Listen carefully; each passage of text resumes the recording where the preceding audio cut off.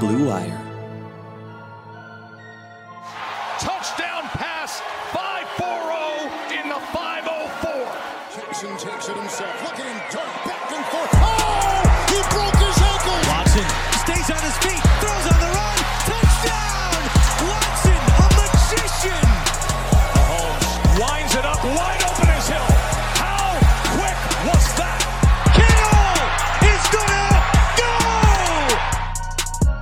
Welcome back here to another episode of the My Sports Update Football Podcast. I am your host, Ari Merov. This week's episode is brought to you by BetOnline.ag, your online wagering experts.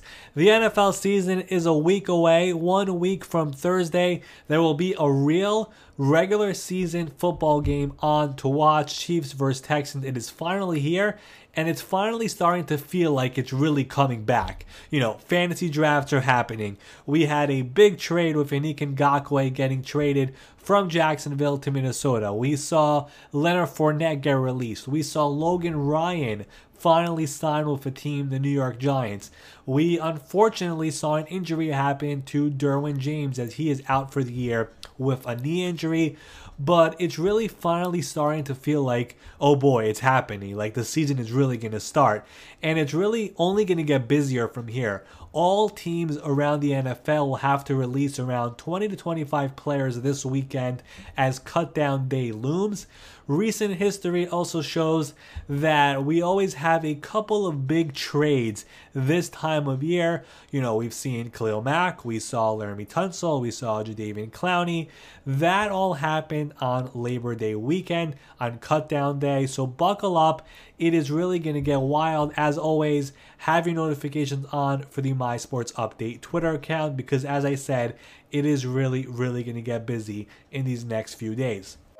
All right, on to this week's episode. And last week, of course, I previewed the AFC with Jordan Schultz of ESPN. Go check that out if you have not done so yet.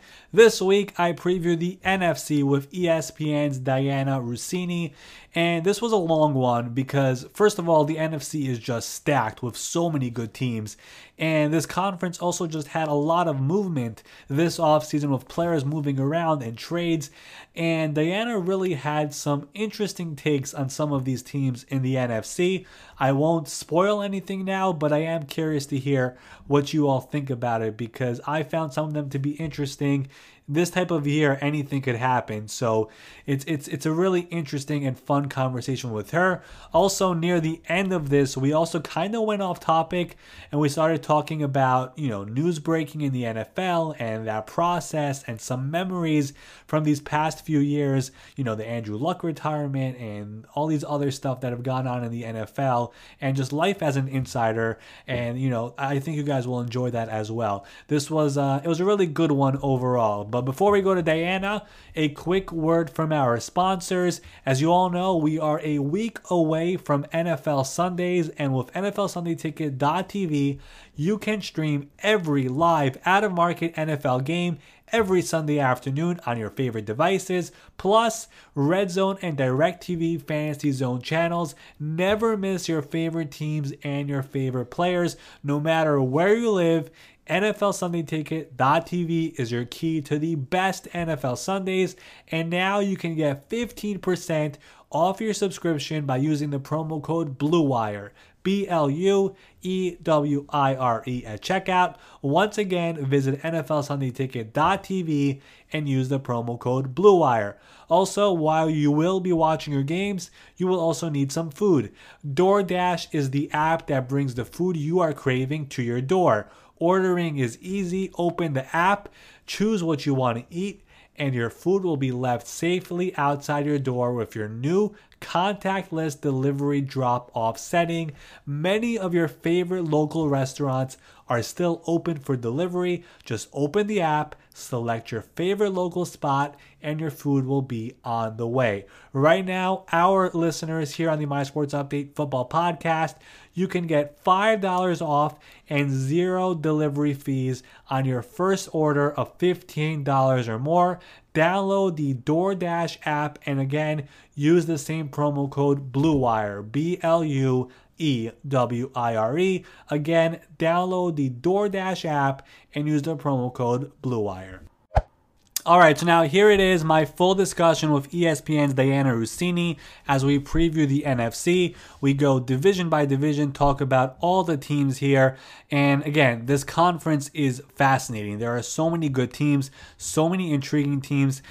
We had our agreements, we had our disagreements in here. I am curious to hear what you all think, so let me know in the comments, let me know on Twitter, let me know in the reviews, whatever it is. I do want to hear what you guys think as well. But now, here it is. Here's my full discussion with Dianna Russini. All right, joining me now here on the My Sports Update Football Podcast. She's an NFL reporter, host, and insider for ESPN. You see her on various ESPN shows throughout the week. It is Dianna Russini. Dianna, thanks for taking the time. What's going on? How are you? Hi, it's so good to be here. I'm such a gigantic fan of yours and, of course, your updates. I would not have had a summer of unplugging, I'll call it, without you, because you do such a great job of making sure you send out the news breaking information and you get it. And I hope you don't mind, but I've told so many people in my life about you to follow you. It's like, you don't even follow Schefter anymore. Just follow this. This is what you need. No. Adam is the guy. Adam is number one. But you know what's funny to me? I've told this to other people as well. You know how some people growing up, they look up to athletes? I kind of always looked up to Adam just because of his commitment and the grind that he has to what he does. And that is probably one of the main reasons I kind of started the account in the first place. Just because, he is on top of the NFL news world. But then I also realized that there is still so much more that is happening in football. And there isn't somebody who is putting all the notable stuff that's happening into one place, right? There are so many reporters out there. Adam is for sure number one, but there's still so many other things that goes on. Unlike basketball, for example, where there are two people mostly who are reporting everything. In football, there are just so many. So that's probably one of the main reasons I started this. And of course, it's grown to this point, which is just incredible. But yeah, he's one of the biggest reasons why this ever even started. That's great. Well, congrats on your success of it. And you're obviously a must follow. And, to add to Adam, not only is he obviously just a great reporter and the best at what he does. There's a lot of us, but he is the best. But he's also just a great person. And people ask me all the time what he's like. And I said, well, he's intense, he's serious, but he's also one of the best teammates I've ever had in terms of gathering information and making good decisions. He's helped me really navigate the league. And sometimes even getting my own way. He's really good at reminding me to just stick to the facts, get the news, get your sources lined up, be clean about it, and you'll start to build a decent reputation when you start adding up a lot of big wins. Yeah, for sure. And I actually remember the first time I spoke to him. It was about 2 years ago, I would say. It was with Twitter DMs, and he was the one who initiated that conversation. And I remember telling myself that morning when it happened that he really didn't have to do this. Like, he really didn't have to go and DM me and offer help the way he did. And then I told myself, you know what? That's the type of person that Adam is. And, ever since then, of course, I've gone down to Bristol. I got to meet him. I got to meet you. It was about a year ago when that happened for the Fantasy Marathon last year. And ever since that, of course, this podcast got started. And a bunch of you people from ESPN have been coming on this podcast. And I, of course, greatly appreciate that. So on to this week's episode. And as you know, Dianna, last week we previewed the AFC with Jordan Schultz. We're going to preview the NFC this week with you. And I'm really excited about this, really looking forward to it, just because this conference is super intriguing. So let's start with the division that just had a big trade. That is the NFC North. The Vikings get Yannick Ngakoue from Minnesota. They pair him up with Danielle Hunter. I love that move.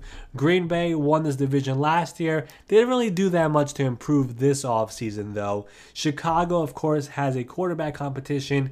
And then I really don't remember a year that has had this much hype for the Detroit Lions like there is right now. So speaking of all the Detroit Lions hype, Dianna, on July 28th, I saw you make a bold prediction on Twitter that the Detroit Lions will win their division in 2020.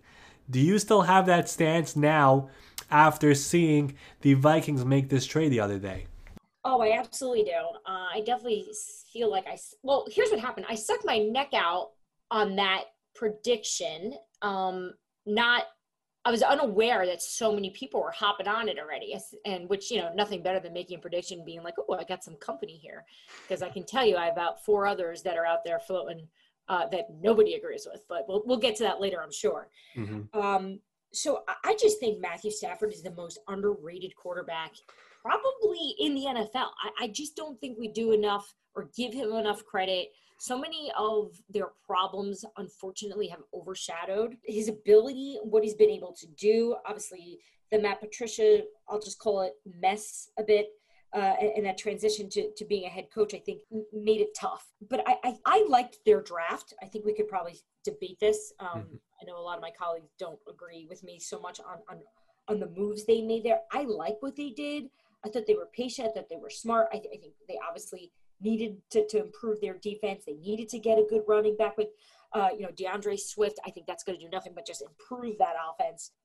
I think this is the year that it can start clicking, and the adjustments that Matt Patricia, from what I've heard, from even just talking to some players on that team, there's become a comfort with him and those relationships. I know last year we talked a lot about some strain there, but I really like what I'm hearing coming out of camp. Yeah, it's kind of interesting because it really isn't just you who is saying this. I've seen Mina Kimes, your colleague, say this. I've seen Peter Schrager say this. I've seen Jeff Schwartz say this. I've seen a bunch of people who I respect being really high on the Lions. And if you really look into the numbers, this is a team that was 3-12-1 last year. They lost 8 of those games were 1-score games, which is just insane. Stafford, of course, got hurt. But, if you actually look at Stafford when he was available last year, he was putting up the best numbers of his career, and he really is one of those quarterbacks in the NFL who really is underrated and underappreciated. But really, I'm not really concerned with this offense. I think this offense should be great, right? The receivers, Galladay, Marvin Jones, Danny Amendola, Hawkinson year 2, I expect him to leap, to have a big jump this year. And then the 2 running backs with Johnson and Swift. My concern really is with the defense, and ever since Patricia got there, it just hasn't really been good.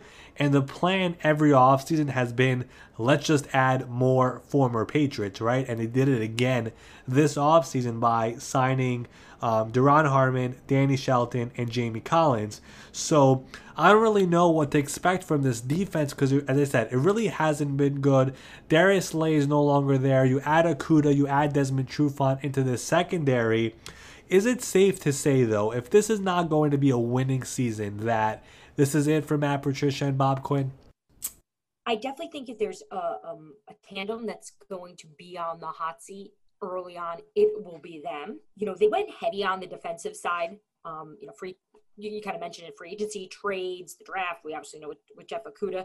But even if you look at the offenses that they're going to be facing coming up here, they're facing, I think, something like between the 9th and 10th easiest passing offenses, which should really get them off to a good start. And just basing this on schedule, right? Not that we want to dive into that too much, but that's going to give them some momentum early on in terms of improving and giving that confidence to their defensive side of the ball. But keeping that in mind, along with these pieces that they added, if they come out flat, I would not be surprised this season if we saw a coaching change there during the season here. I can't really think off the top of my head right now who else would be on the hot seat as early as him, but I feel like Matt Patricia has definitely has a target on his back here if they're not successful.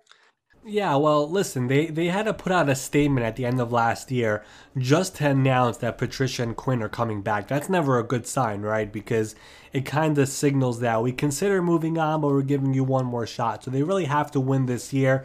They start the season with back-to-back division games with Chicago and Green Bay. And really the only reason why I could see all of you being right about Detroit is really because the other 3 teams in this division, they are all kind of up in the air for me. What I mean by that is they all have a question mark for me. And we'll start with Minnesota first here because I look at this team, they lost some key pieces this offseason. Diggs on offense, their entire cornerback room is essentially new guys after losing Rhodes, Alexander, and Waynes. But after adding Ngakoue, you pair him up with Danielle Hunter. Both guys are 25 years old. I love that move. The bigger question for me really is on defense because of some of the holes that they do have with all the departures. In a year like this, we like to see continuity, and I feel like this defense had some movement going on, right? Everson Griffin is also gone. Linval Joseph is also gone. We mentioned the secondary guys who are out, and of course, Diggs on offense. So how do you have the Minnesota Vikings here in 2020? Yeah, they've got that those young corners. I think if we were to pick an Achilles heel of Minnesota right now coming out of camp, that's sort of what I'm gathering from talking to people there. That's really their big concern. Their rookie third-round corner, Cam Dantzler, he's had a really good camp. That was one of the takeaways from talking to some guys over there. But, they open up against Green Bay, which, we know they're elite. But, Kirk Cousins' numbers against them, I mean, he's torched them the last 2 years, other than that one stupid throw against Green Bay last year. But he's had some really good success against them. And seeing that they finally got over that hump a bit, I covered that game against New Orleans last year. To see them take that step, I remember being in their locker room, and no one would say it on the record. No one would actually go, "Yes, we did it. This felt like the monkey on our back," but it was so evident. And even talking to people on the staff, I remember feeling this relief. And it was excitement to move on, but it was that they knew this was sort of weighing over them. And Kirk, look, I struggle with Kirk, and I have since his days in Washington when I covered him. Every time I want to make it this season, I'm going to buy into him being an incredible quarterback. He's going to break into the top 10. I think we know what he is. We know what Kirk is now, but that's good enough for the system they're in. And with Dalvin Cook, at least a healthy Dalvin Cook coming up this season, I think that they can certainly battle to win that division if that prediction of my Lions doesn't work out. I think that's the team that's going to win it. The thing about Minnesota for me is Gary Kubiak, of course, is going to run this offense now. People think he was anyways running it last year, but we're going to see a lot of Dalvin Cook. We're going to see a lot of Alexander Mattison. We know Kubiak likes running the ball. The thing about Kirk Cousins, by the way, and I know you brought him up, I feel like he gets a lot of unfair criticism because this is somebody who at one point last year was an MVP candidate, right? And he was able to get the playoff win last year over New Orleans, in New Orleans. That was big. I feel like the arrow is finally pointing up for him. And then defensively, they obviously lost pieces, as I said before, but adding Ngakoue, putting him with Hunter, these two guys are going to get to the passer. And they also have Barr, they have Kendricks, they have Anthony Harris, they have Harrison Smith. They have a solid defense with a solid group of players. Yeah, there are some other concerns there, but I do feel like Minnesota is a team to beat in the NFC. I know you have Detroit, but the team that did win this division last year was Green Bay. And this is a team that this offseason, for me, did absolutely nothing that makes me think, oh yeah, they're going to get over the hump. Because if you look at this, unless you think Aaron Rodgers is going to go off this year, what's going to happen if Devontae Adams gets hurt? They have no other viable number one option. Are they going to be a run-centric team now? Because they did draft Dillon, even though they have Aaron Jones and Jamal Williams. And then defensively, the last thing I remember about the Packers is them getting run over by San Francisco. And defensively, the only thing they changed was they added Christian Kirksey and Blake Martinez is gone. So they're running back the same group essentially. What do you think of this team? Oh, there's no question that Aaron Rodgers is coming into this season with nothing but frustration and anger. We can, we all see it, we know it, which is why I think he's going to have, if people can stay healthy, I think this could be a career year for him. I just can't doubt him. But in the same token though, this team declined to really add any significant weapons in the passing game for him. And that's gonna be a problem. So the run game, what Matt LaFleur wants to create there, this smash mouth, sort of Kyle Shanahan-esque / Sean McVay-esque offense. We know that they were all together. They all have this, they all ripping from the same playbook here. For me, everyone kept talking about the drafting of Love there. For me, it was like, well, actually what they're doing, they're committing to this run game. It is clear they are picking, they are picking Matt LaFleur over Aaron Rodgers. And look, LaFleur's been really vocal about it, right?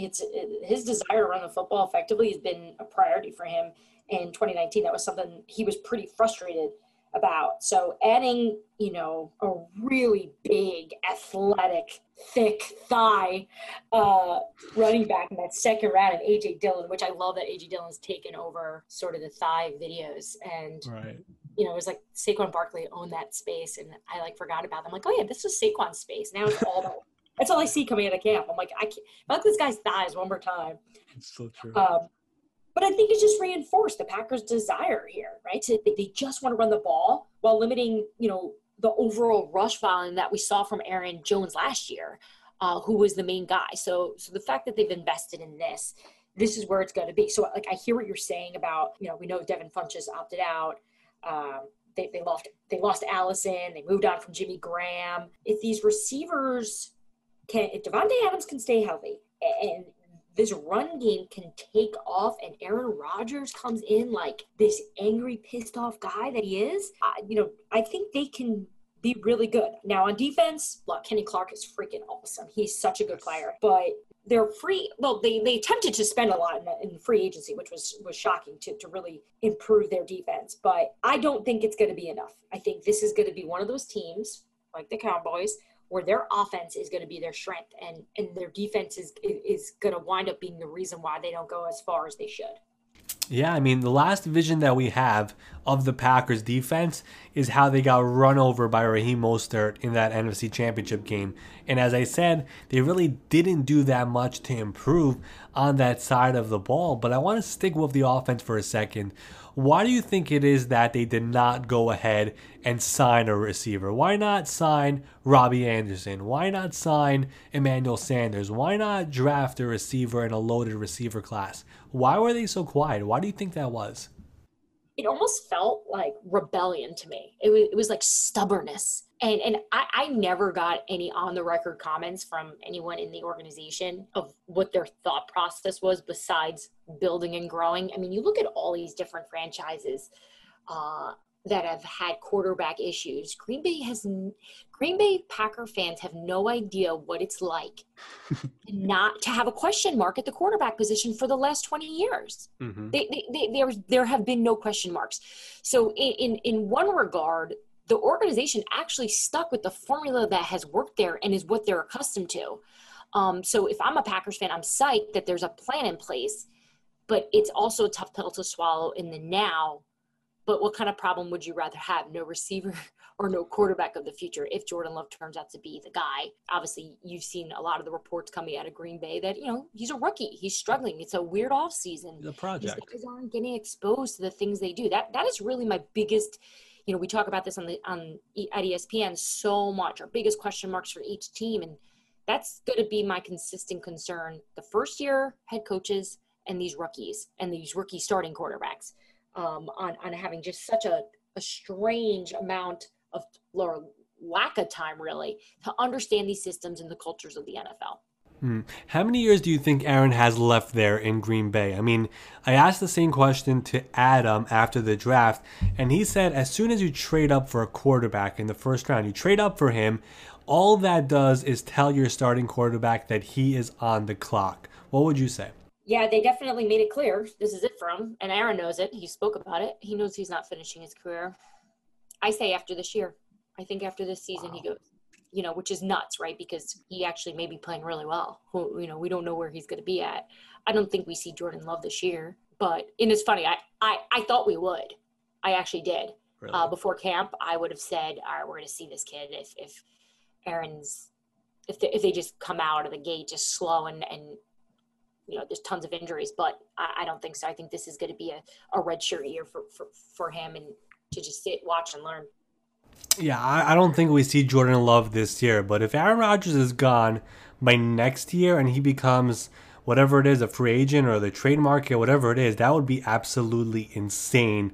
I can't even imagine how that would look, who would get him. Obviously a while till we get there, but that is it's a bit of a bold prediction there if he's not going to be there already in 2021. All right, one more team here to cover, and it is the Chicago Bears in the NFC North. This is a team that I think really cannot waste another year of this defense. They finished last year 8th against the pass, 13th against the run. They have Mack and Hicks. You add Robert Quinn, that's amazing. Eddie Jackson, he was pretty good last year, even though the picks were down. I don't really think this defense will be as good as 2018, but it still has the pieces to be great. The obvious question is at quarterback. So I guess let me start with this. Matt Nagy said he will not announce the starting quarterback until right before their Week 1 game against Detroit. Who do you think wins this quarterback competition? I think Mitchell Trubisky wins it. I think he does. I don't know of it. I haven't talked to anyone there about where they're at. At the end of August here, early September. I think it goes to him. I think they this is it though. This is going to be the last run for him. This is his last shot. Obviously, them trading for Nick Foles as immediate competition tells you how they feel about him. But every time I count Nick Foles out, by the way, obviously I'm fooled as I think a lot of us are. Yeah. This is what's tough though, right? You look at Mitchell Trubisky's weapons. He's got the lone bright spot of really Allen Robinson, who has potential to be so good. But that entire passing game last season struggled so much. Rushing game, not much better either. You don't really know their identity because they've struggled at the quarterback spot for so long now. And the thing is, I believe in Matt Nagy. When they hired him, I thought that was going to be just a really improved leadership and vision. And I like his offense, but I'm getting impatient now. It's like, enough. Like, we need to see this. And from a defensive standpoint, they gave up so much for Khalil Mack, and he's proved to be incredible. But at some point here, this defense needs some relief. This offense has to get going because they're not going to be able to hold them up all year. They're not. But I predict that we're going to see changes at the quarterback pretty quick. So, I found this stat actually to be very interesting. I saw this about Nick Foles. He has never started more than 11 games in a season in his career. I found that to be crazy. And I really believe that if there was a preseason, if there was OTAs, then this would be Nick Foles' job, just because they brought in the coaches who are familiar with him. They traded away a 4th-round pick to get him. They also took on his contract, which has, 20 plus million guaranteed on there. But in a year like this, where there hasn't been much time with the receivers, with the running backs, I could see a scenario where they do start with Mitchell Trubisky, give him one more shot. I do know that is Ryan Pace's guy, even though they did decline his 5th-year option. The thing for me is, let's just say you're right. Let's just say they do start with Trubisky, and again, he struggles. Now they hand the keys over to Foles. What if he struggles as well? What if the Bears finish this season 6-10? Do you think Matt Nagy, Ryan Pace, are they both back next year, or is it enough is enough? You were saying you're already getting frustrated with Nagy. What do you think happens if we see them struggle again this year?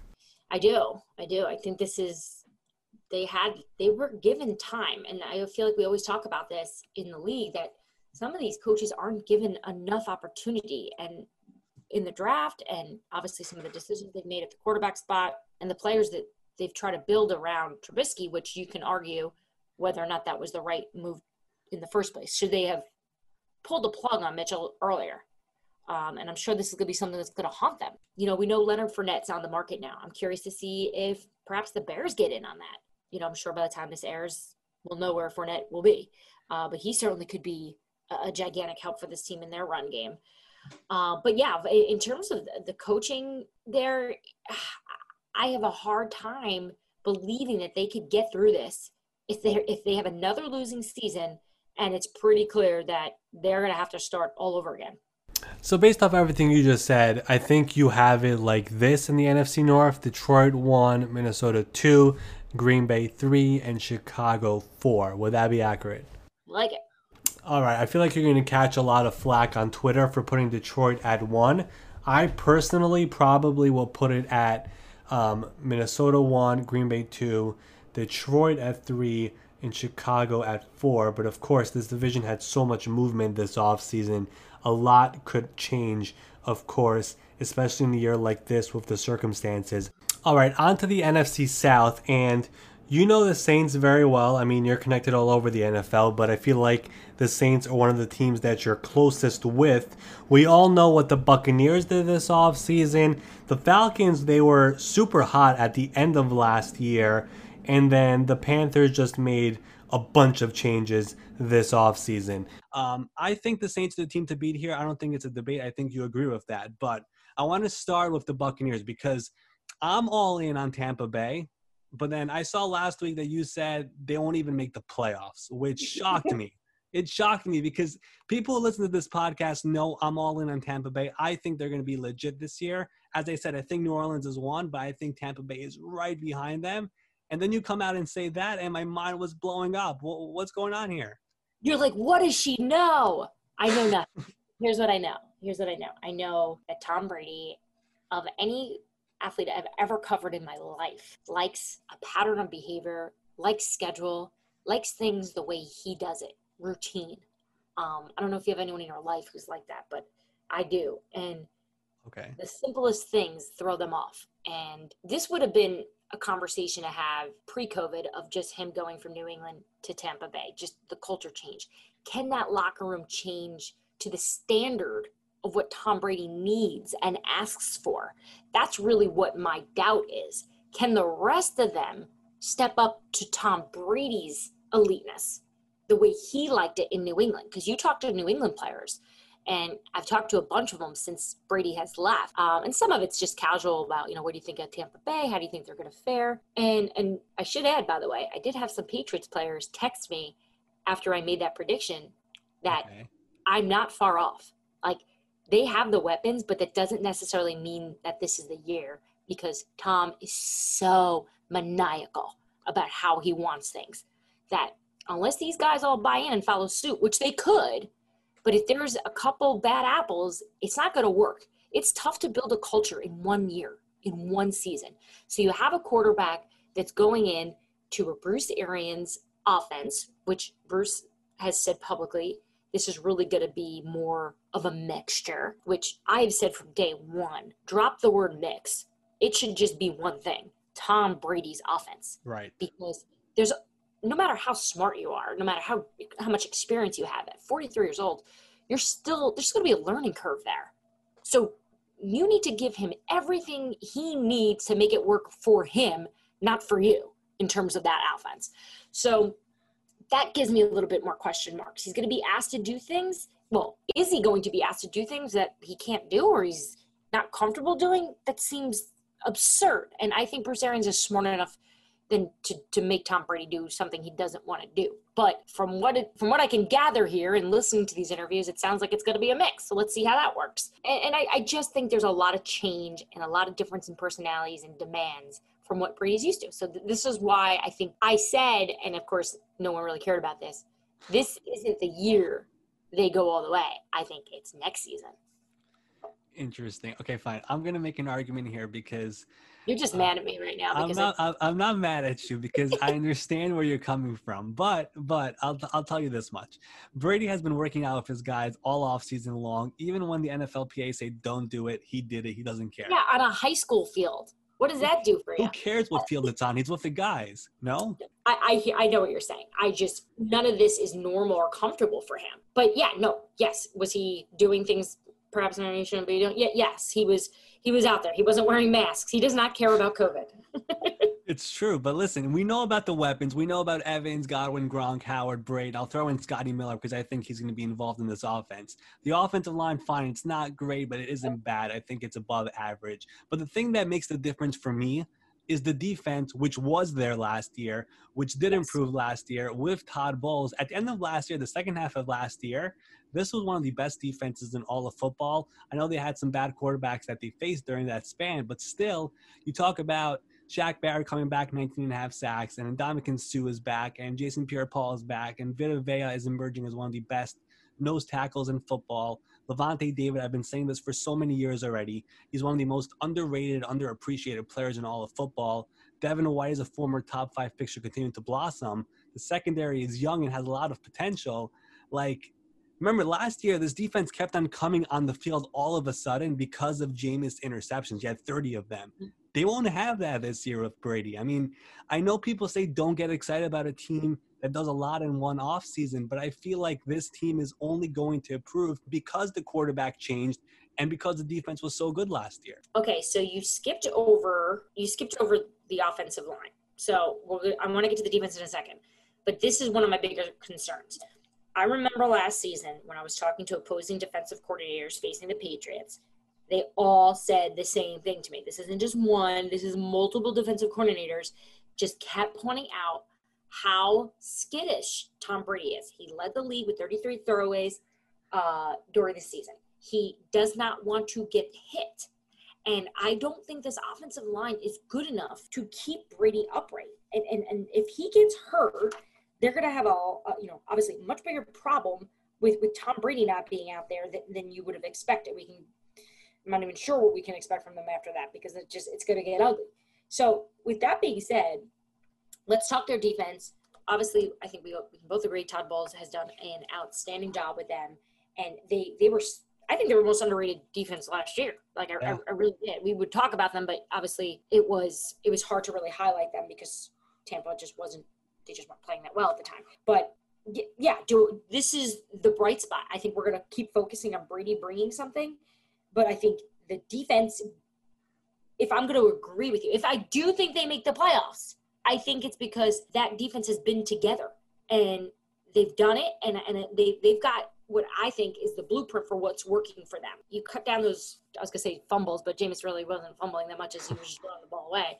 And think about how much the defense is going to be off the field this year with Tom Brady if he plays well. So, yeah, I'm with you. I get the take here of that we focus on the offense, but their defense is really the studs. And they are. I'm not taking that away from them. So in that case, I could see a scenario where to start the season, the Bucs defense is the ones leading the way. And then as we get into October, November, December, eventually Tom Brady and the boys on offense will start clicking and then the Bucs will be a real threat. I really can't really see how they don't make the playoffs. I understand where you're coming from, where you're like, I want continuity. I want a team that has the quarterback from last year. I get all of that. And a year like this, it's tough to make those picks. But this is a team that has a defense. It's a team that is getting the greatest quarterback of all time. It's a team that had a quarterback last year that had 1 billion interceptions.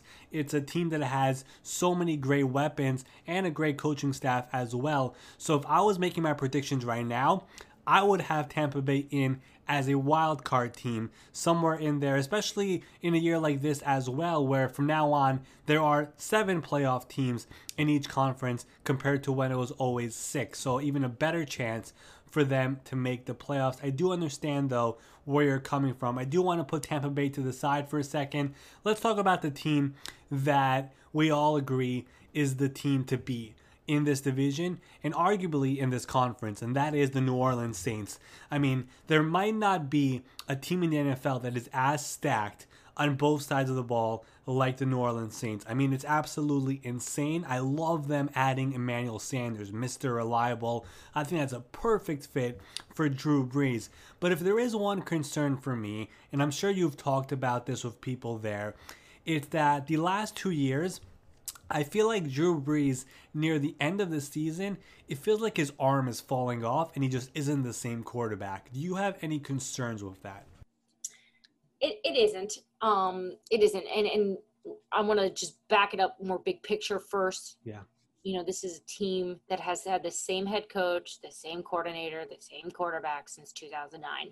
And if there's any time where this becomes the advantage over everybody, this is it. Those guys speak the same language. Sean Payton and Drew Brees are on the same page all the time. They fight like husband and wife, but it's a language and a culture and a respect and a family feel there and a competitive one. I do think a lot of the offseason we'll call distraction, if we want to call it a distraction with Drew Brees and the team. I knew the second that happened, I didn't even think twice about it, that would be something that would bring this team together.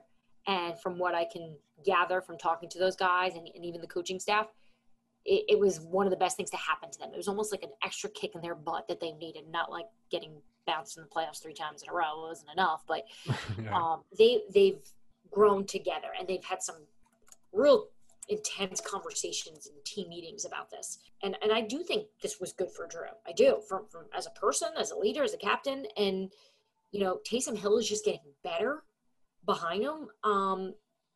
You know, and the other part of this too, which is really funny to me, is I have people there who say Jameis looks good in camp. And I'm not saying that Drew's losing a spot. But man, they are solid. Their depth is, they have it everywhere. It's not normal. Yeah, and they're a well-oiled machine on the field and in the locker room now. Mm-hmm. In a year like this where everyone is talking about continuity, there really might not be a team that has a bigger advantage than the New Orleans Saints. So there's that, of course. And then, you know, what happened with Drew Brees this offseason, obviously, you know, it got pretty intense. But, you know, it felt like it was going to implode at one point. But eventually they got it all together. The team has gelled even more than what it was before, which is crazy to me because this team was really, really together before that. We've seen what Demario Davis has had to say. We've seen what Malcolm Jenkins has said since. This team really is together. But, you know, as we said, there really is no team that has a roster top to bottom as talented as this New Orleans Saints team. But going back to like my original question, what's going on with Drew Brees near the end of the year? I know he's up there in age. He's in his 40s, but is that by any chance something that the Saints are going to do something about it? Because it feels like he's 41, and as soon as we get to week 16, 17 into the playoffs, he just isn't the same quarterback.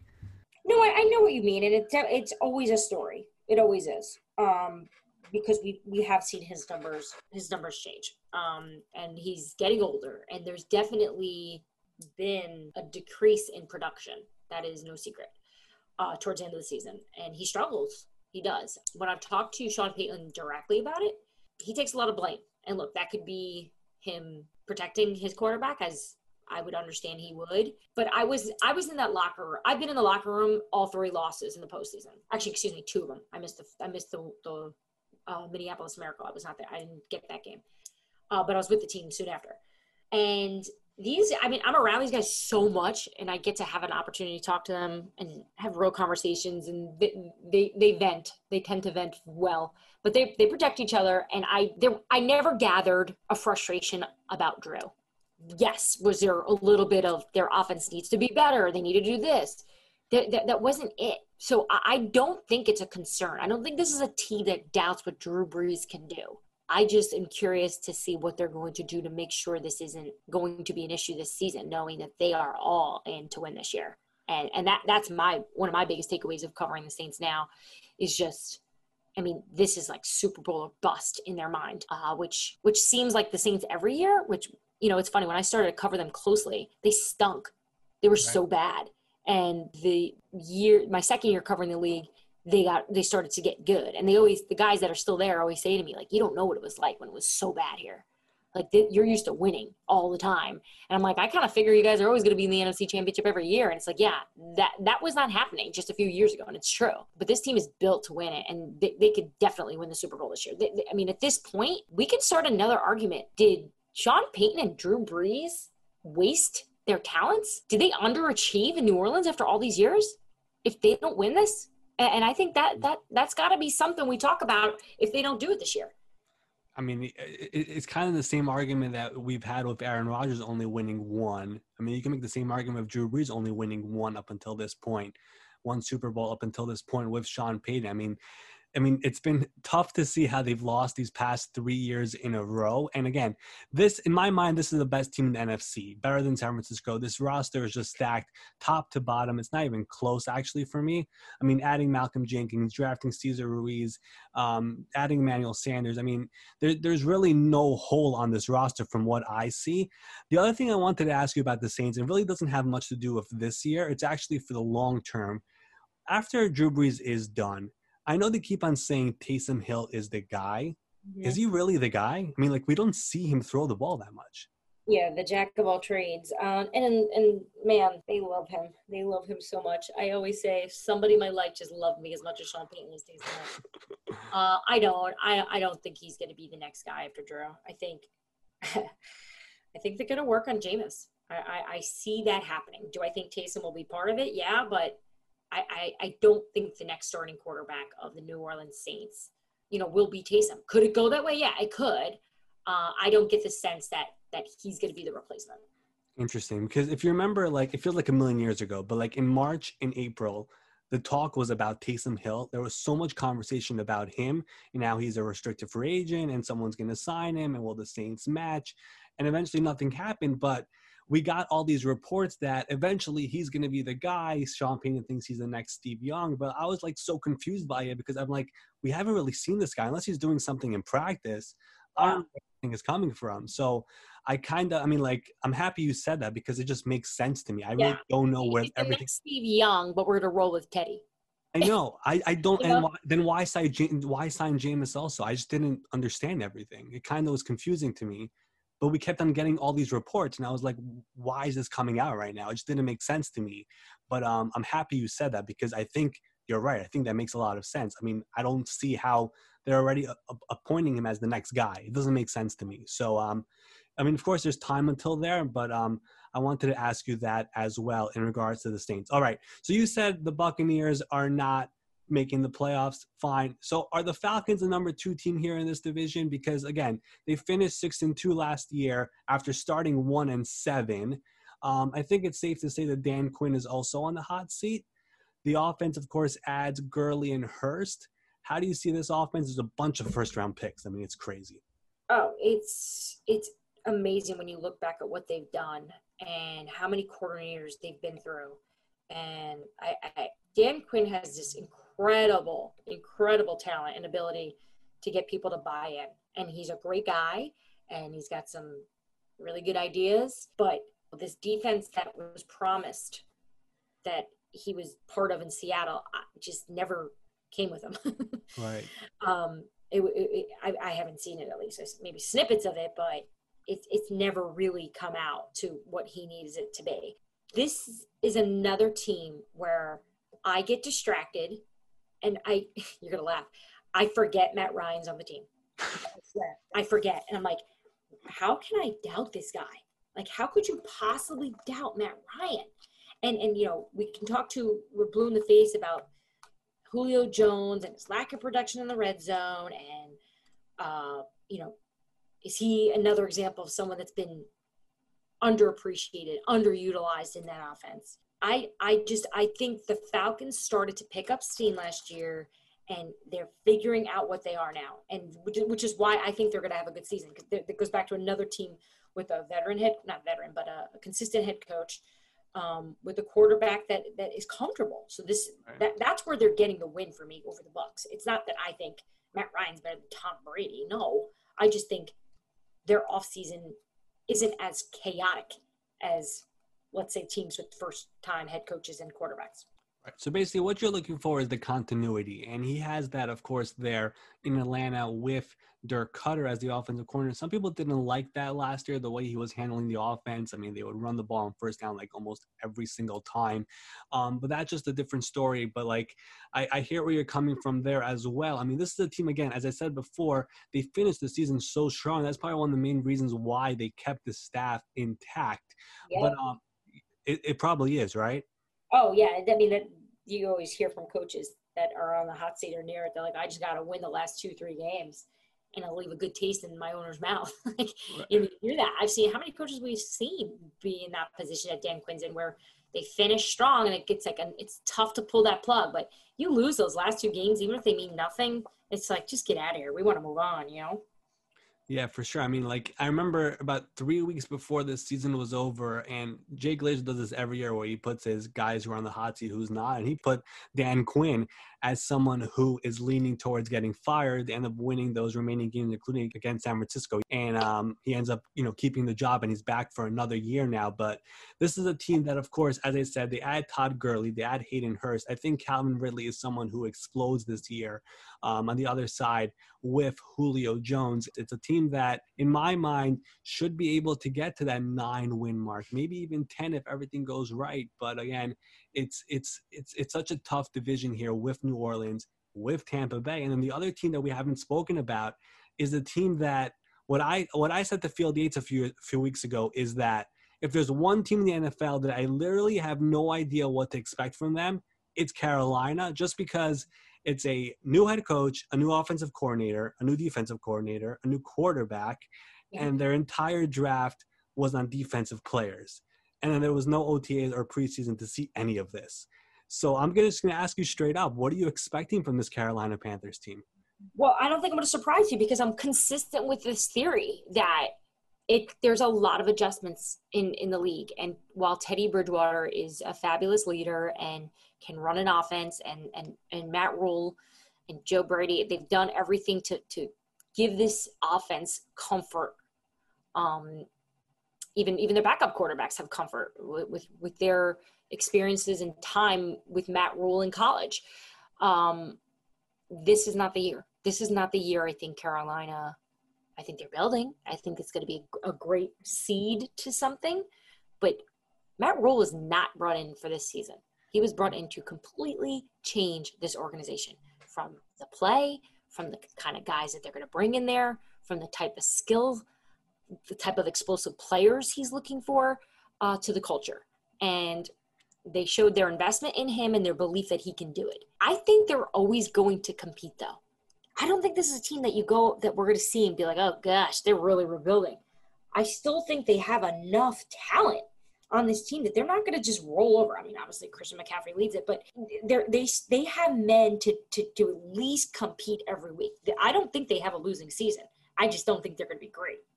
Right. I said this to Field. I feel like first of all, Matt Rule got a 7-year deal. Okay. He has time here to do his thing. That's number one. But then I feel like this is going to be a team similar to the Dolphins last year. And this team has more talent than them, but they're going to be playing tough every week. They're going to be playing gritty every week, and they're going to ruin the team's season at some point this year. That's the way I look at them. I don't think this is their year, as you said, but they're going to be annoying. They're going to play tough. And again, they have pieces. Of course, Teddy McCaffrey, they signed Robbie Anderson. DJ Moore is an emerging star, Curtis Samuel. So there are pieces here on this team, and they're going to give trouble to some teams around the NFL. But as we said, we don't expect them to make any noise in the NFC playoff picture. So round up a bit of the NFC South. I think the way you look at it, correct me if I'm wrong, New Orleans 1, Atlanta 2, Tampa Bay 3, and Carolina 4. I like that you're keeping track of this. So end of December, I feel like you're going to send me a real aggressive tweet like, hey, you don't know anything. No. If you know me on Twitter, I will never do such a thing like that. I welcome the trolling. I actually I've learned to enjoy it. I used to get upset about it because I'd be sensitive, like, oh, nobody likes me. But now I think it's fun, and none of us know. None of us know. These teams don't know. I talk to players and coaches every day. I talked to a head coach today, and I said, hey, just trying to pick your brain on some stuff on your own team. I'm not looking for anything else in your division. Just how's your team right now? And he's like, all due respect, I don't know. I think we're all right. I think my system's working. I think the cultures are. I don't know. And he wasn't being funny or cute. I think that's the way a lot of coaches feel right now because there's no real test without preseason games. You're going up against your own guys. So, I think there's so many teams that are at such a disadvantage for by not having these preseason games. That, the Washington football team is the one that stands out to me the most. Man, they could have used some preseason games just to see where Dwayne Haskins is at, see what this offense is. I don't have questions about their defense, but, we could go through every team and why they need it. But I just think there's some that are really desperate that could have used some real game reps. Yeah, for sure. Listen, I mean, this year is without a doubt the one year that, even if you're making predictions, you could throw it out the window probably by week 4, just because there's going to be so many changes you don't even know what to expect. You could have a player who goes on the COVID list on a Saturday. You could have so many different things happen, which ruins the team's week. In a year like this, it's hard really to predict anything. But at the same time, I feel looking at the big picture, and if you do talk about continuity and all of that, you could at least try to figure out some things here with these divisions. That's the thing here. And that's why I'm starting to understand why you're going with Tampa Bay as number 3 in this division. Now I'm starting to at least get a little bit of a clearer picture as to why you're doing that. You're like, I don't agree with you, crazy lady, but I can see your argument. I respect the debate, but you're still wrong. I could see it. Like, if it actually happens and we're in week 17 And I would just go back and say, you know what, you were right. You made sense. I could see it. I'm not calling you crazy. I really don't think it's crazy. I think it's possible. But I also look at this team and I think that they are a very talented team. That's the other things.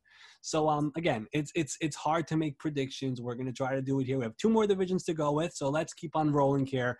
Let's do the NFC East. You brought up Washington. This is an amazing stat to me. This is a division that has had a different division winner for 15 consecutive years. It is an unbelievable stat. It's my crazy. Favorite. We say it all the time on the shows, and I still never get sick of that stat because it does make it that interesting. It just shows you how competitive it is, and it just goes to show you we don't know anything because every time we all pick someone early on, who knows? It really can be anyone.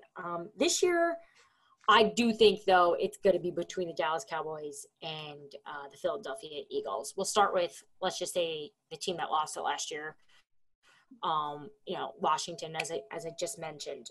I'll start positively. I mean, their defensive line has got to be a top 3 defensive line. Actually, I could argue they could be number 1. I really do. I think they've got so many young, hungry guys on this team. Obviously, Darren Payne, Monte Switch, he's young. He's young is going to probably be in double-digit stats by at the half-season point. They remind me a little bit of the Niners defense last year, just the way they're going to be the nucleus of this team. But the big question mark, I think, though, is going to be is Haskins, right? So he was 2-5 as a starter last year, 7 touchdowns, 7 interceptions. At times, he looked completely lost. And then there were moments where I felt that he was showing signs of just growth and understanding and just getting past the tough rookie year. I don't think this team's going to win more than 5 games, but I think they're going to play tough. I think that's where Ron Rivera is phenomenal. And they've got some really hard games coming up. Their schedule's tough. I'd say their bright spots, their defense. Obviously, Terry McLaurin, everyone loves. I think he went for over 900 yards last year, 7 touchdowns. This year, I expect him to exceed that. And the Alex Smith story is incredible. Are we going to see him? I have no idea. What are they going to do with this? And if you ask me right now to pick a quarterback, I'm picking Alex Smith because of what he's done. I doubted him.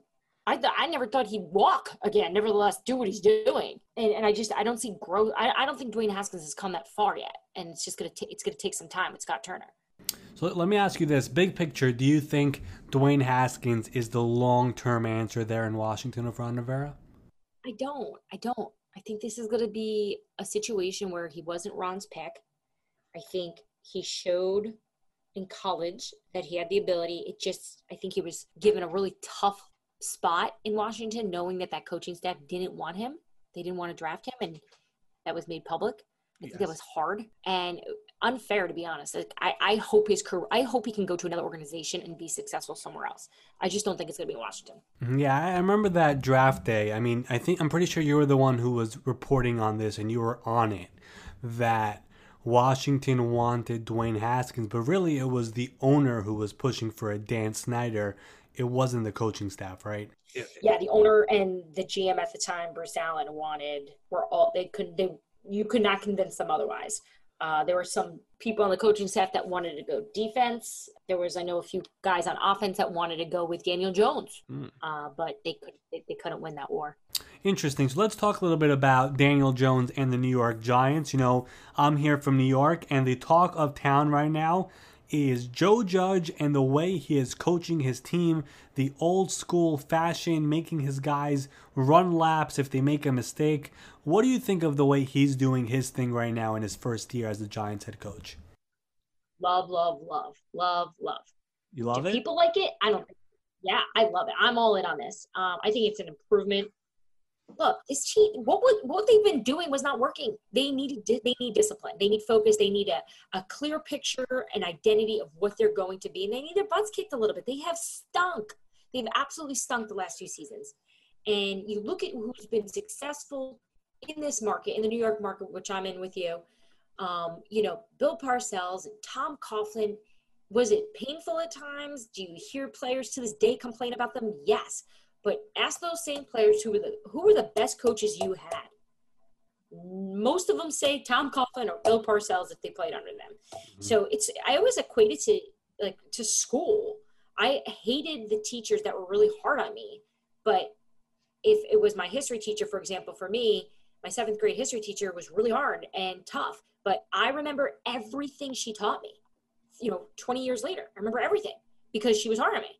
So in the moment, it's painful, but winning's painful. Success is painful. That's what it takes. And that's a formula that works. And everyone loves to make this argument of, well, Bill Belichick's assistants, they never win because they try to be him. I think if Joe Judge can just be authentic to who he is in his voice, why would you not take the formula of Bill Belichick? I'd do the same thing, but just make it authentic to him. Just make sure he's adding himself and having that relationship with the players and the care and that touch that's true to Joe Judge. That's not just Bill Belichick. I think that's when people buy in. I think that's in life. If you feel like people are being genuine and authentic, you tend to buy in because that's who they are. They're not a fraud. And I don't think what he's doing is fraudulent. I think he sees something. He was with Nick Saban and Bill Belichick. It works. So let's do this again. Let's run it back, but I'm going to do it my own way. So I'm all in for what he's doing, knowing that, they also, I think they've got a great coordinator in Jason Garrett to help get Daniel Jones developed, to clean up the fumbling. So many turnovers last year, right? They were third in the league at turnovers. He was sloppy. But I think Daniel Jones can get fixed, and it doesn't hurt that they get the best running back on the planet on their team. For sure. Listen, Daniel Jones, the fumbling problem is fixable. That's the thing. And he showed a lot of potential last year, and the weapons are all there. You mentioned Saquon, Tate, Shepard, Slayton, and of course, Evan Ingram, who I know you love. So there's all of that going on there. And then, I always thought the whole thing that Joe Judge is doing, I feel it was just overblown by the New York media. I feel like it's not that crazy. I really don't think it's that crazy. I feel like New York just gets we're one way or the other, right? So, so I grew up, or at least my family did. We're Jets fans. So we initially hated Eric Mangini, and then we grew to love him because the team was getting better. It was hard and it was tough, and he was a jerk at first, and he was awful in terms of his personality. But then you started to realize that he had a plan, and that plan started to get better, and they got better, and the team bought into it. And then Rex Ryan came in, and we loved Rex because he get great sound bites, and he was exciting and funny and a player's guy. But then he 2 playoff runs with Rex, but most of that team was what Tannenbaum and Mangini built. And I always use that as my example of sometimes that uncomfortableness, there's a reason for it. They're trying to get to a place of success, and they're trying to clear out the garbage. So I think the New York market just doesn't like those types because they're not giving you anything either. Joe Judge doesn't give the media a lot right now. Neither does Matt Patricia. Anyone, Bill O'Brien, anyone that comes to the New England trade, they're the same way. They're all like that. So I just think it's also just a good story. It's juicy. It's like, oh, here we go again. Another Belichick guy trying to be with Belichick. But I think this is going to be the one. I think this is going to work. Mm-hmm. That's what I've been saying as well. The Giants said when they interviewed him, they were floored by him. When we got to see his press conference, I know that really doesn't mean anything, but he was really impressive to me.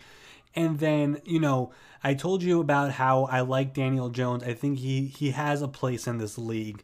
Obviously, this offense has a bunch of pieces, but defensively, there's just so many holes.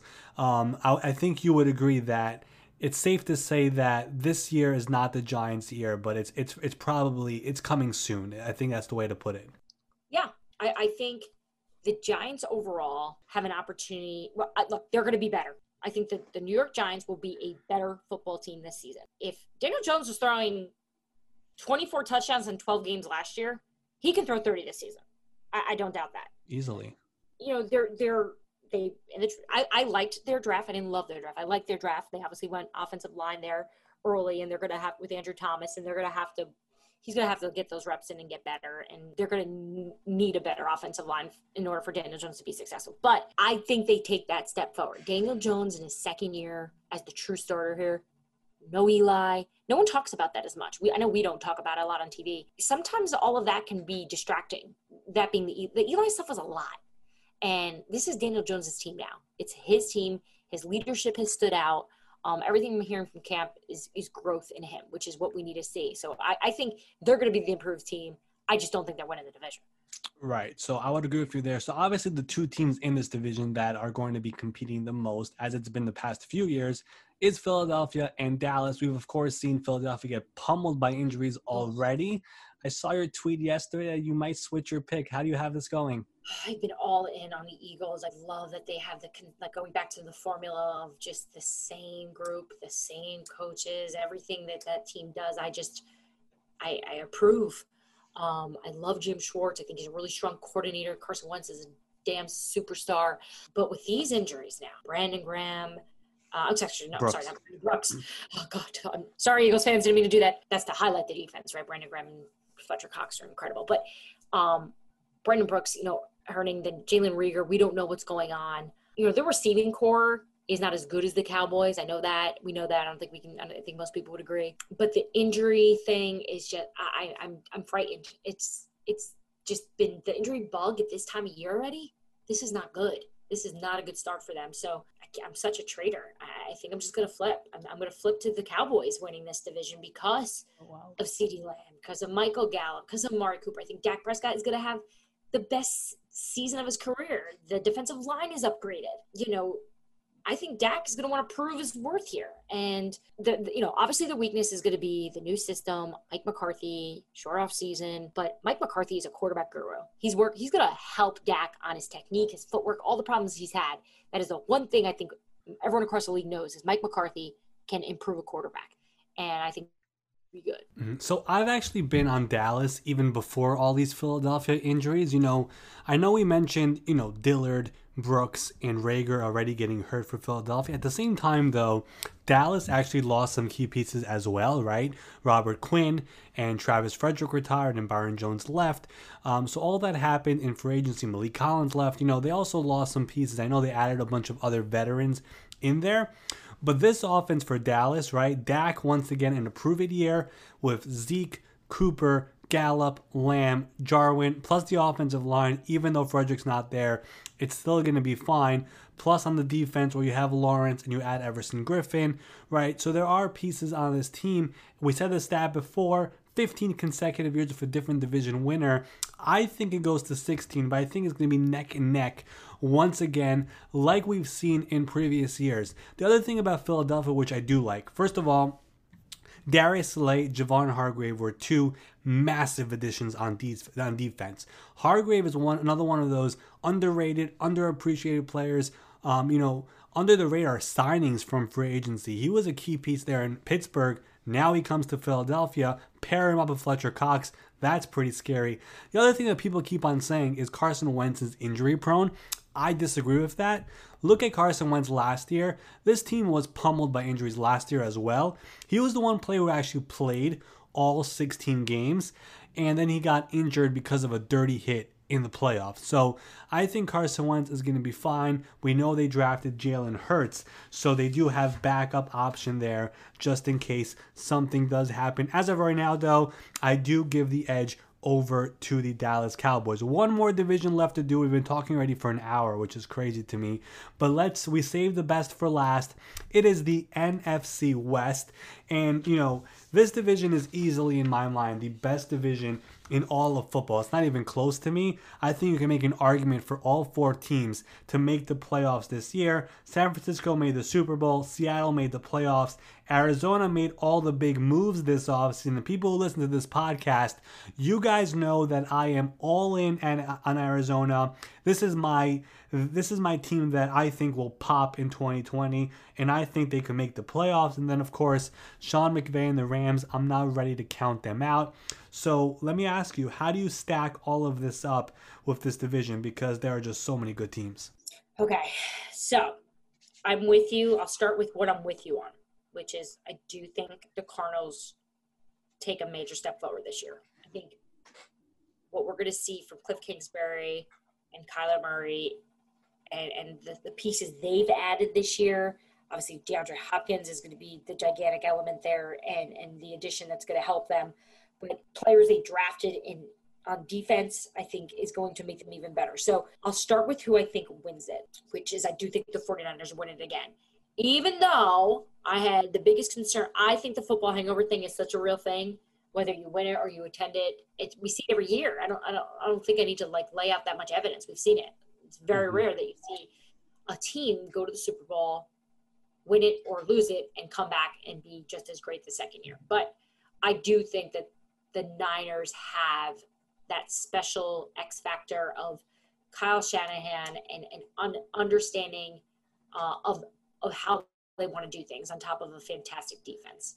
They signed up the players they need. They added Trent Williams. I mean, what? That's the biggest move this offseason that I feel like just went unnoticed because I know. it didn't get attention it deserves. It deserves so much more. And guess when we're going to really probably start flipping out about it? After week 1, when we see them. Right. Like how we forgot. That's sometimes, we all have such short-term memories covering this league. It's like, oh yeah, I forgot. Trent Williams is incredible. He's the best left tackle I've ever seen in terms of covering the league. Like it's been, at least when I covered Washington, he's the best player on the team every year. Not even close. Mm-hmm. So obviously just a big addition with having him. So I'm going to say that the Rams are going to lose the division. I'm just so out on them. They were so the flavor of the year, the Wonder Boy, and I don't think they have what it takes this season. I liked some of the moves they made, but I don't think Jared Goff is going to have a good year. I don't. This is where I think Arizona is going to have the lead. This is where I think comes in second in the division. Where did you have Arizona in the division? I have Arizona third, but they're making the playoffs, and I could see them being second. And I want to talk about Arizona a little bit because I find this team to be fascinating. Okay. Let me just run through this for you because, first of all, we know about the second-year leap of quarterbacks, right? We've seen it each of the last 3 years with Wentz to Mahomes to Lamar. So I think that quarterback is going to be Kyler this year. Year 2 with Cliff. And this is the thing. Cliff said this earlier this offseason. Nobody really picked it up, but I saw it. He said that the biggest mistake he made in his first year as a coach was that he did not unleash his offense in the preseason because he wanted to keep it a secret for week 1 last year, right? And because he did that, they started off sloppy. You remember they started against Detroit. They couldn't score. They eventually tied that game, ended in a tie. But they started off slow, and eventually as the season went on, they started to click.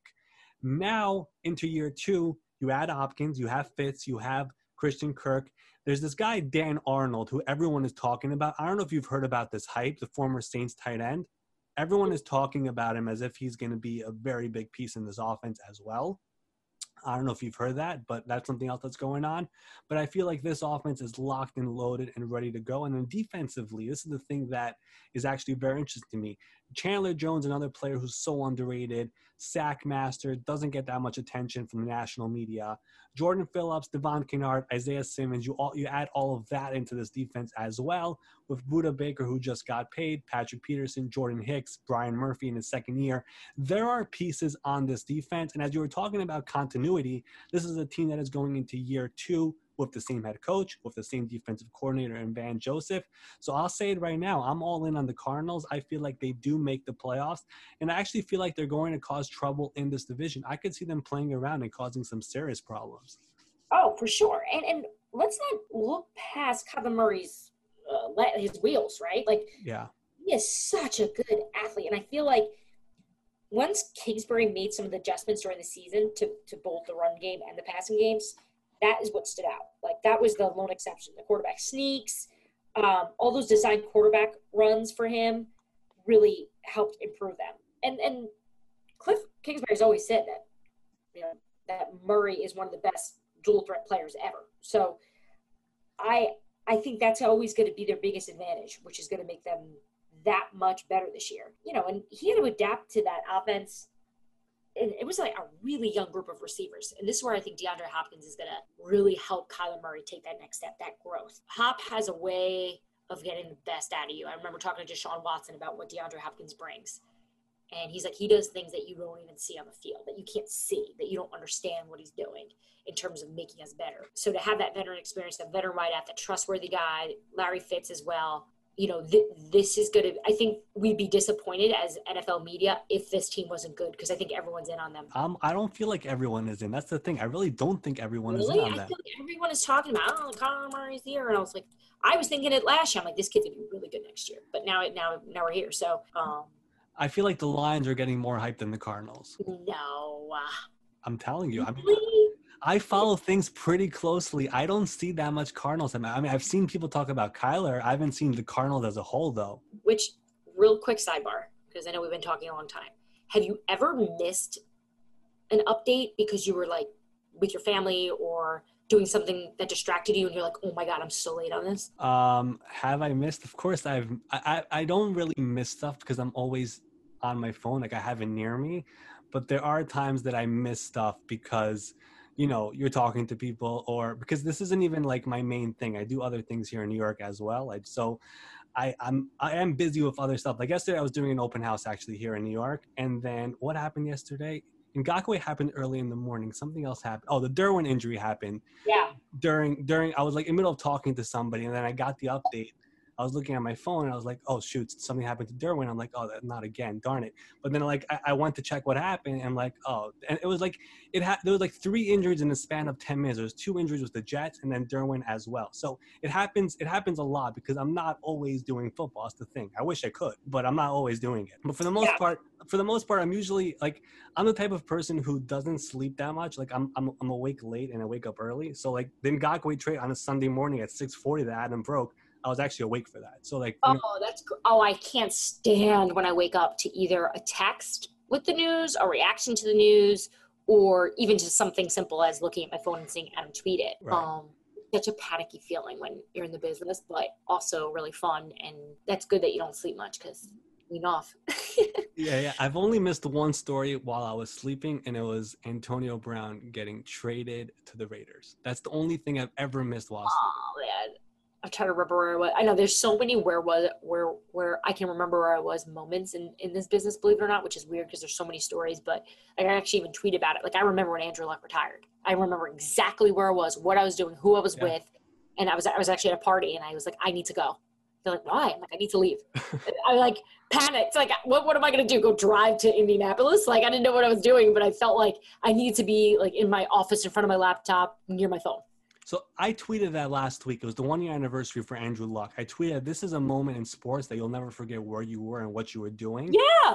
But then all like half of the replies were like, no, why would I remember that? Yeah, which is weird. That's them not valuing Andrew Luck. That's them just caring about their own team too much. That's how I take it. I don't know. I'll never forget that thing. I mean, I dropped the phone when it happened. It was insane. What's your number 2 then? Like, let's just say that's our number 1 for the last few years. What's your number 2 most memorable? Where was I? Number 2, probably when Odell got traded to the Browns. Yeah, that's a great one. That's a good pull. That's a good one. Yeah. I remember where I was too. It was, by the way, I remember it was during free agency, obviously, and obviously so many things were going on, and then it happened. But, like, I got the sense during the day that it was going to happen because I remember it vividly. So you guys were all on ESPN doing NFL special, whatever it was, for free agency. And then I remember, I think Josina was there, and she was the one who mentioned that Odell, the Giants spoke to a team in the AFC North today about an Odell trade. Yep, and I remember that. Adam reacted as if, really? I didn't know that. And when Adam did that, I was like, Adam's never surprised by news. So I felt like Adam knew about it, but he felt like he was the only one who knew it. So I felt like he was shocked that she knew. And then Mort came in and said, yeah, we all know it's the Browns. And from there, it went on Twitter. And I feel like that's the reason why the guys at NFL Network eventually were the ones who broke it first, because that Josina said it there at NFL. Yeah, she lit the fire. We had a post-show meeting, like an informal one, of the insiders in the green room when we just talked about it. And there were people on our staff who had text messages from sources with the Browns saying that this is not happening, that was a lie. And the person who shared that with me was like, this person has never lied to me in all my years. And I was like, all right. And I walked back to my hotel. I was staying in Bristol that night. And then I remember and I looked on my phone. I'm like, oh my God.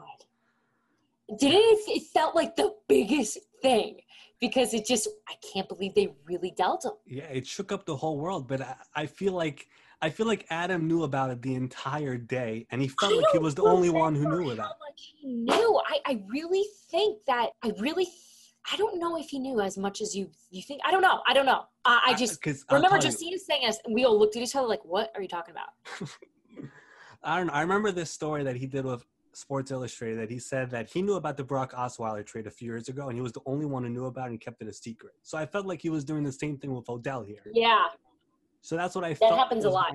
And he pretended as if he didn't know. But he Yeah, really didn't. no, I could see that. Yeah, and by the way, that it is an incredible feat if you can ever share something with him that he doesn't know. It's like That's what I'm saying. That's what I'm trying to say. It's so rewarding. You're like, I can't believe you don't know this. Like, I've had it happen this year with Teddy Bridgewater to Carolina. I had it. And Mort knew it. And I had like emailed Adam, and Mort chimed in, stay on this, Dianna. And then Mort took over for me because I needed another source on it, and Mort had a better one than I did. And Mort broke it, which was great. But it was so fun for Adam to be like, wait, what? It was, but one of them will always have it. They're just, they have so many conversations with so many smart people and people plugged in. So yeah. So if I can get one a year over them, I feel like it's been a success. Yeah. I feel like I remember every story where I was and what it was because I do it all the time. But like, yeah.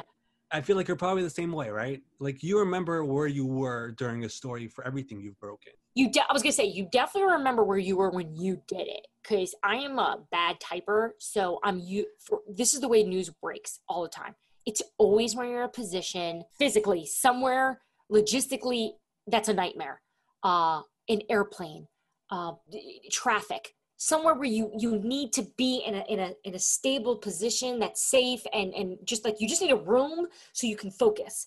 And almost every big story I've ever broken, I'm at the grocery store. It's never just when I'm at my desk with nothing to do. I'm at the gym. I remember breaking a story in the middle of a Pilates class, and it was I'm trying to remember what and the teacher was like, you need to put your phone down. And I was like, I'm leaving.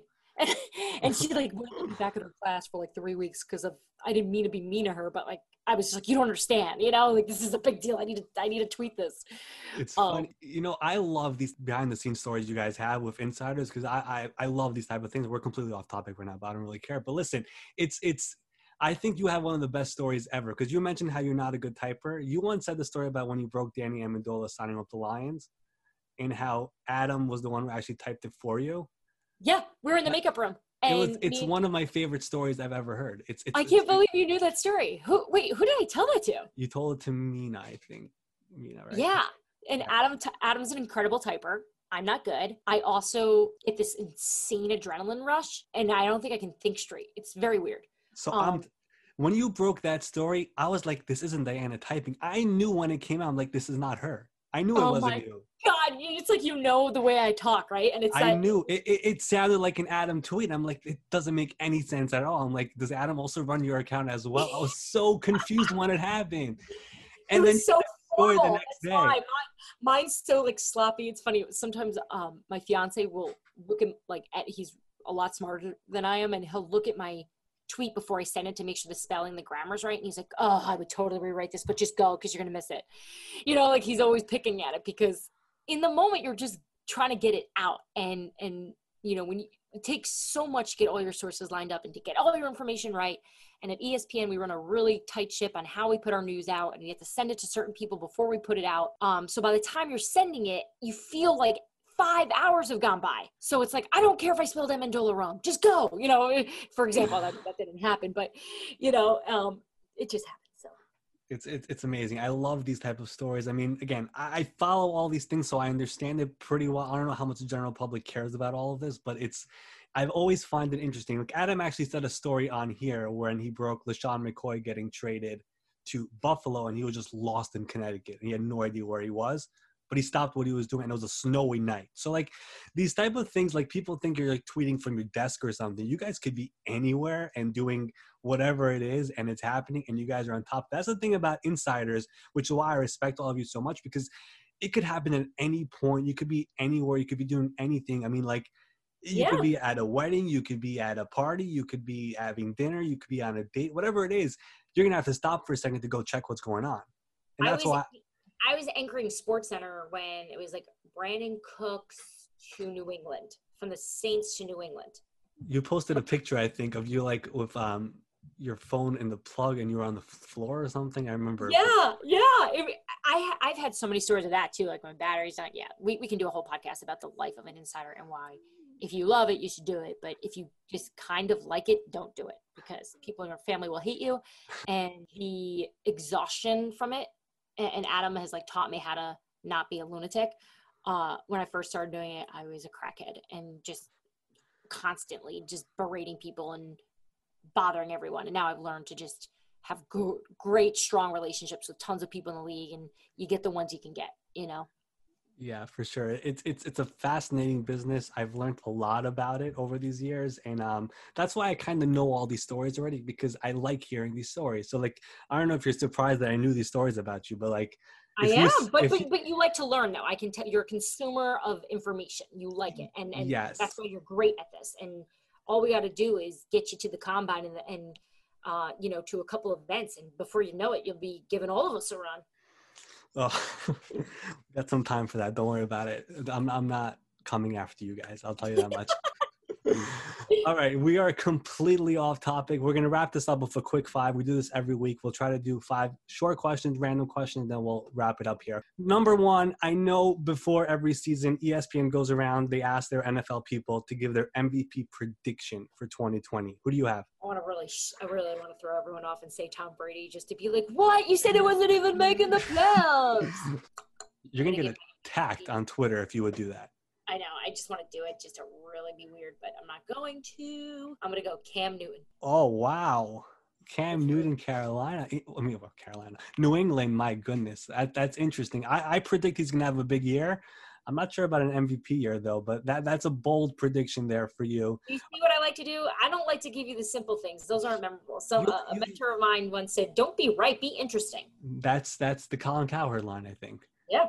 Yeah. So yeah, that's a headline grabber. I'll tell you that much.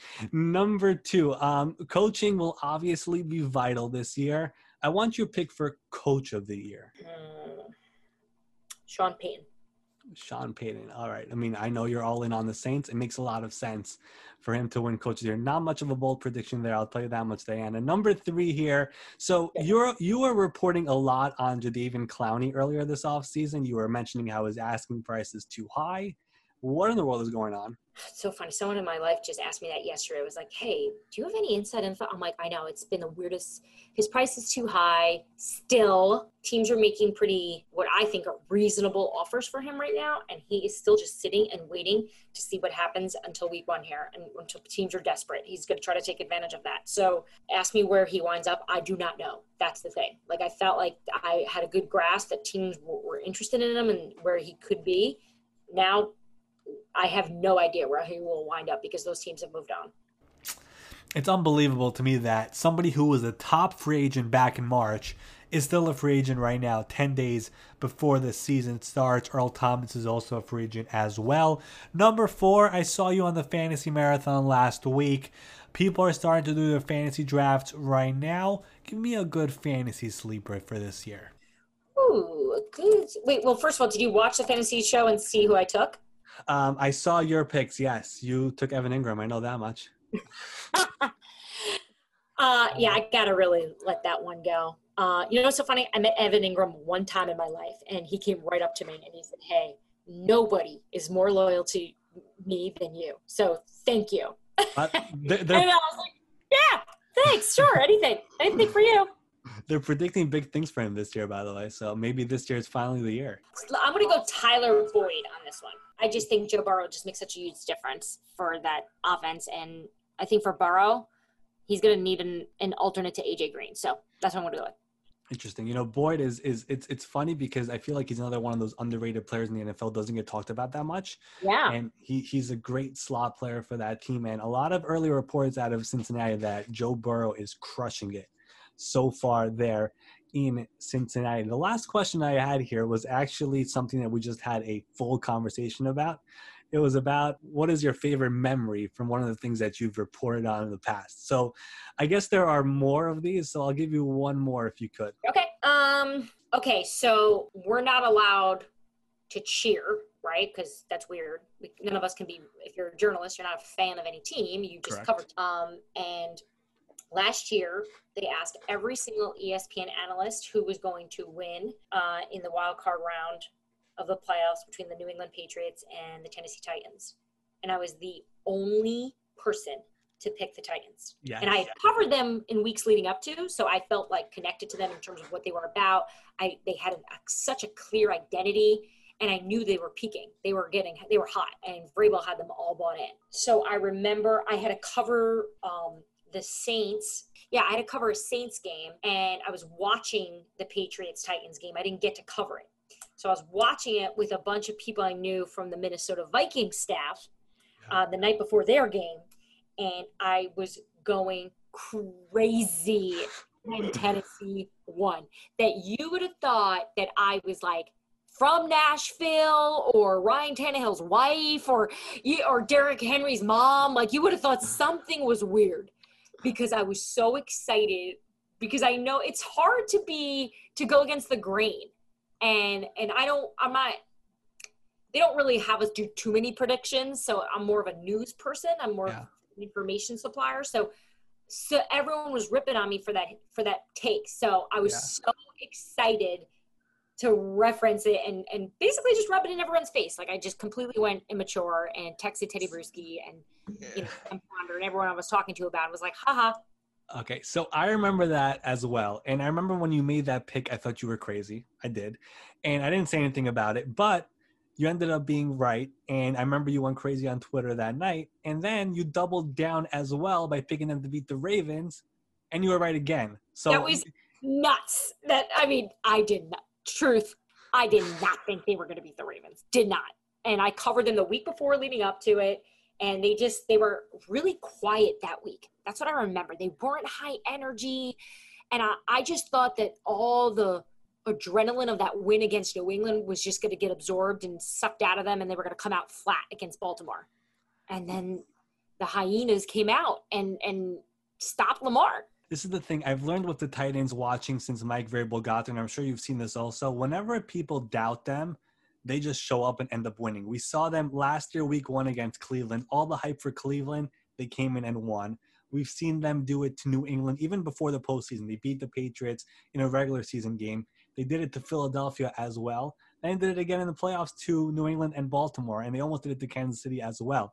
The one thing I've learned with this Titans team is that whenever people are doubting them in the media and everything, Mike Vrabel takes his team in and says, listen, guys, no one believes us. Let's go out and show them that we can win. And they've done it almost all the time. Yeah, they have an incredible way of overcoming that. And, they don't have anyone really special, besides Taylor and Derek, Henry.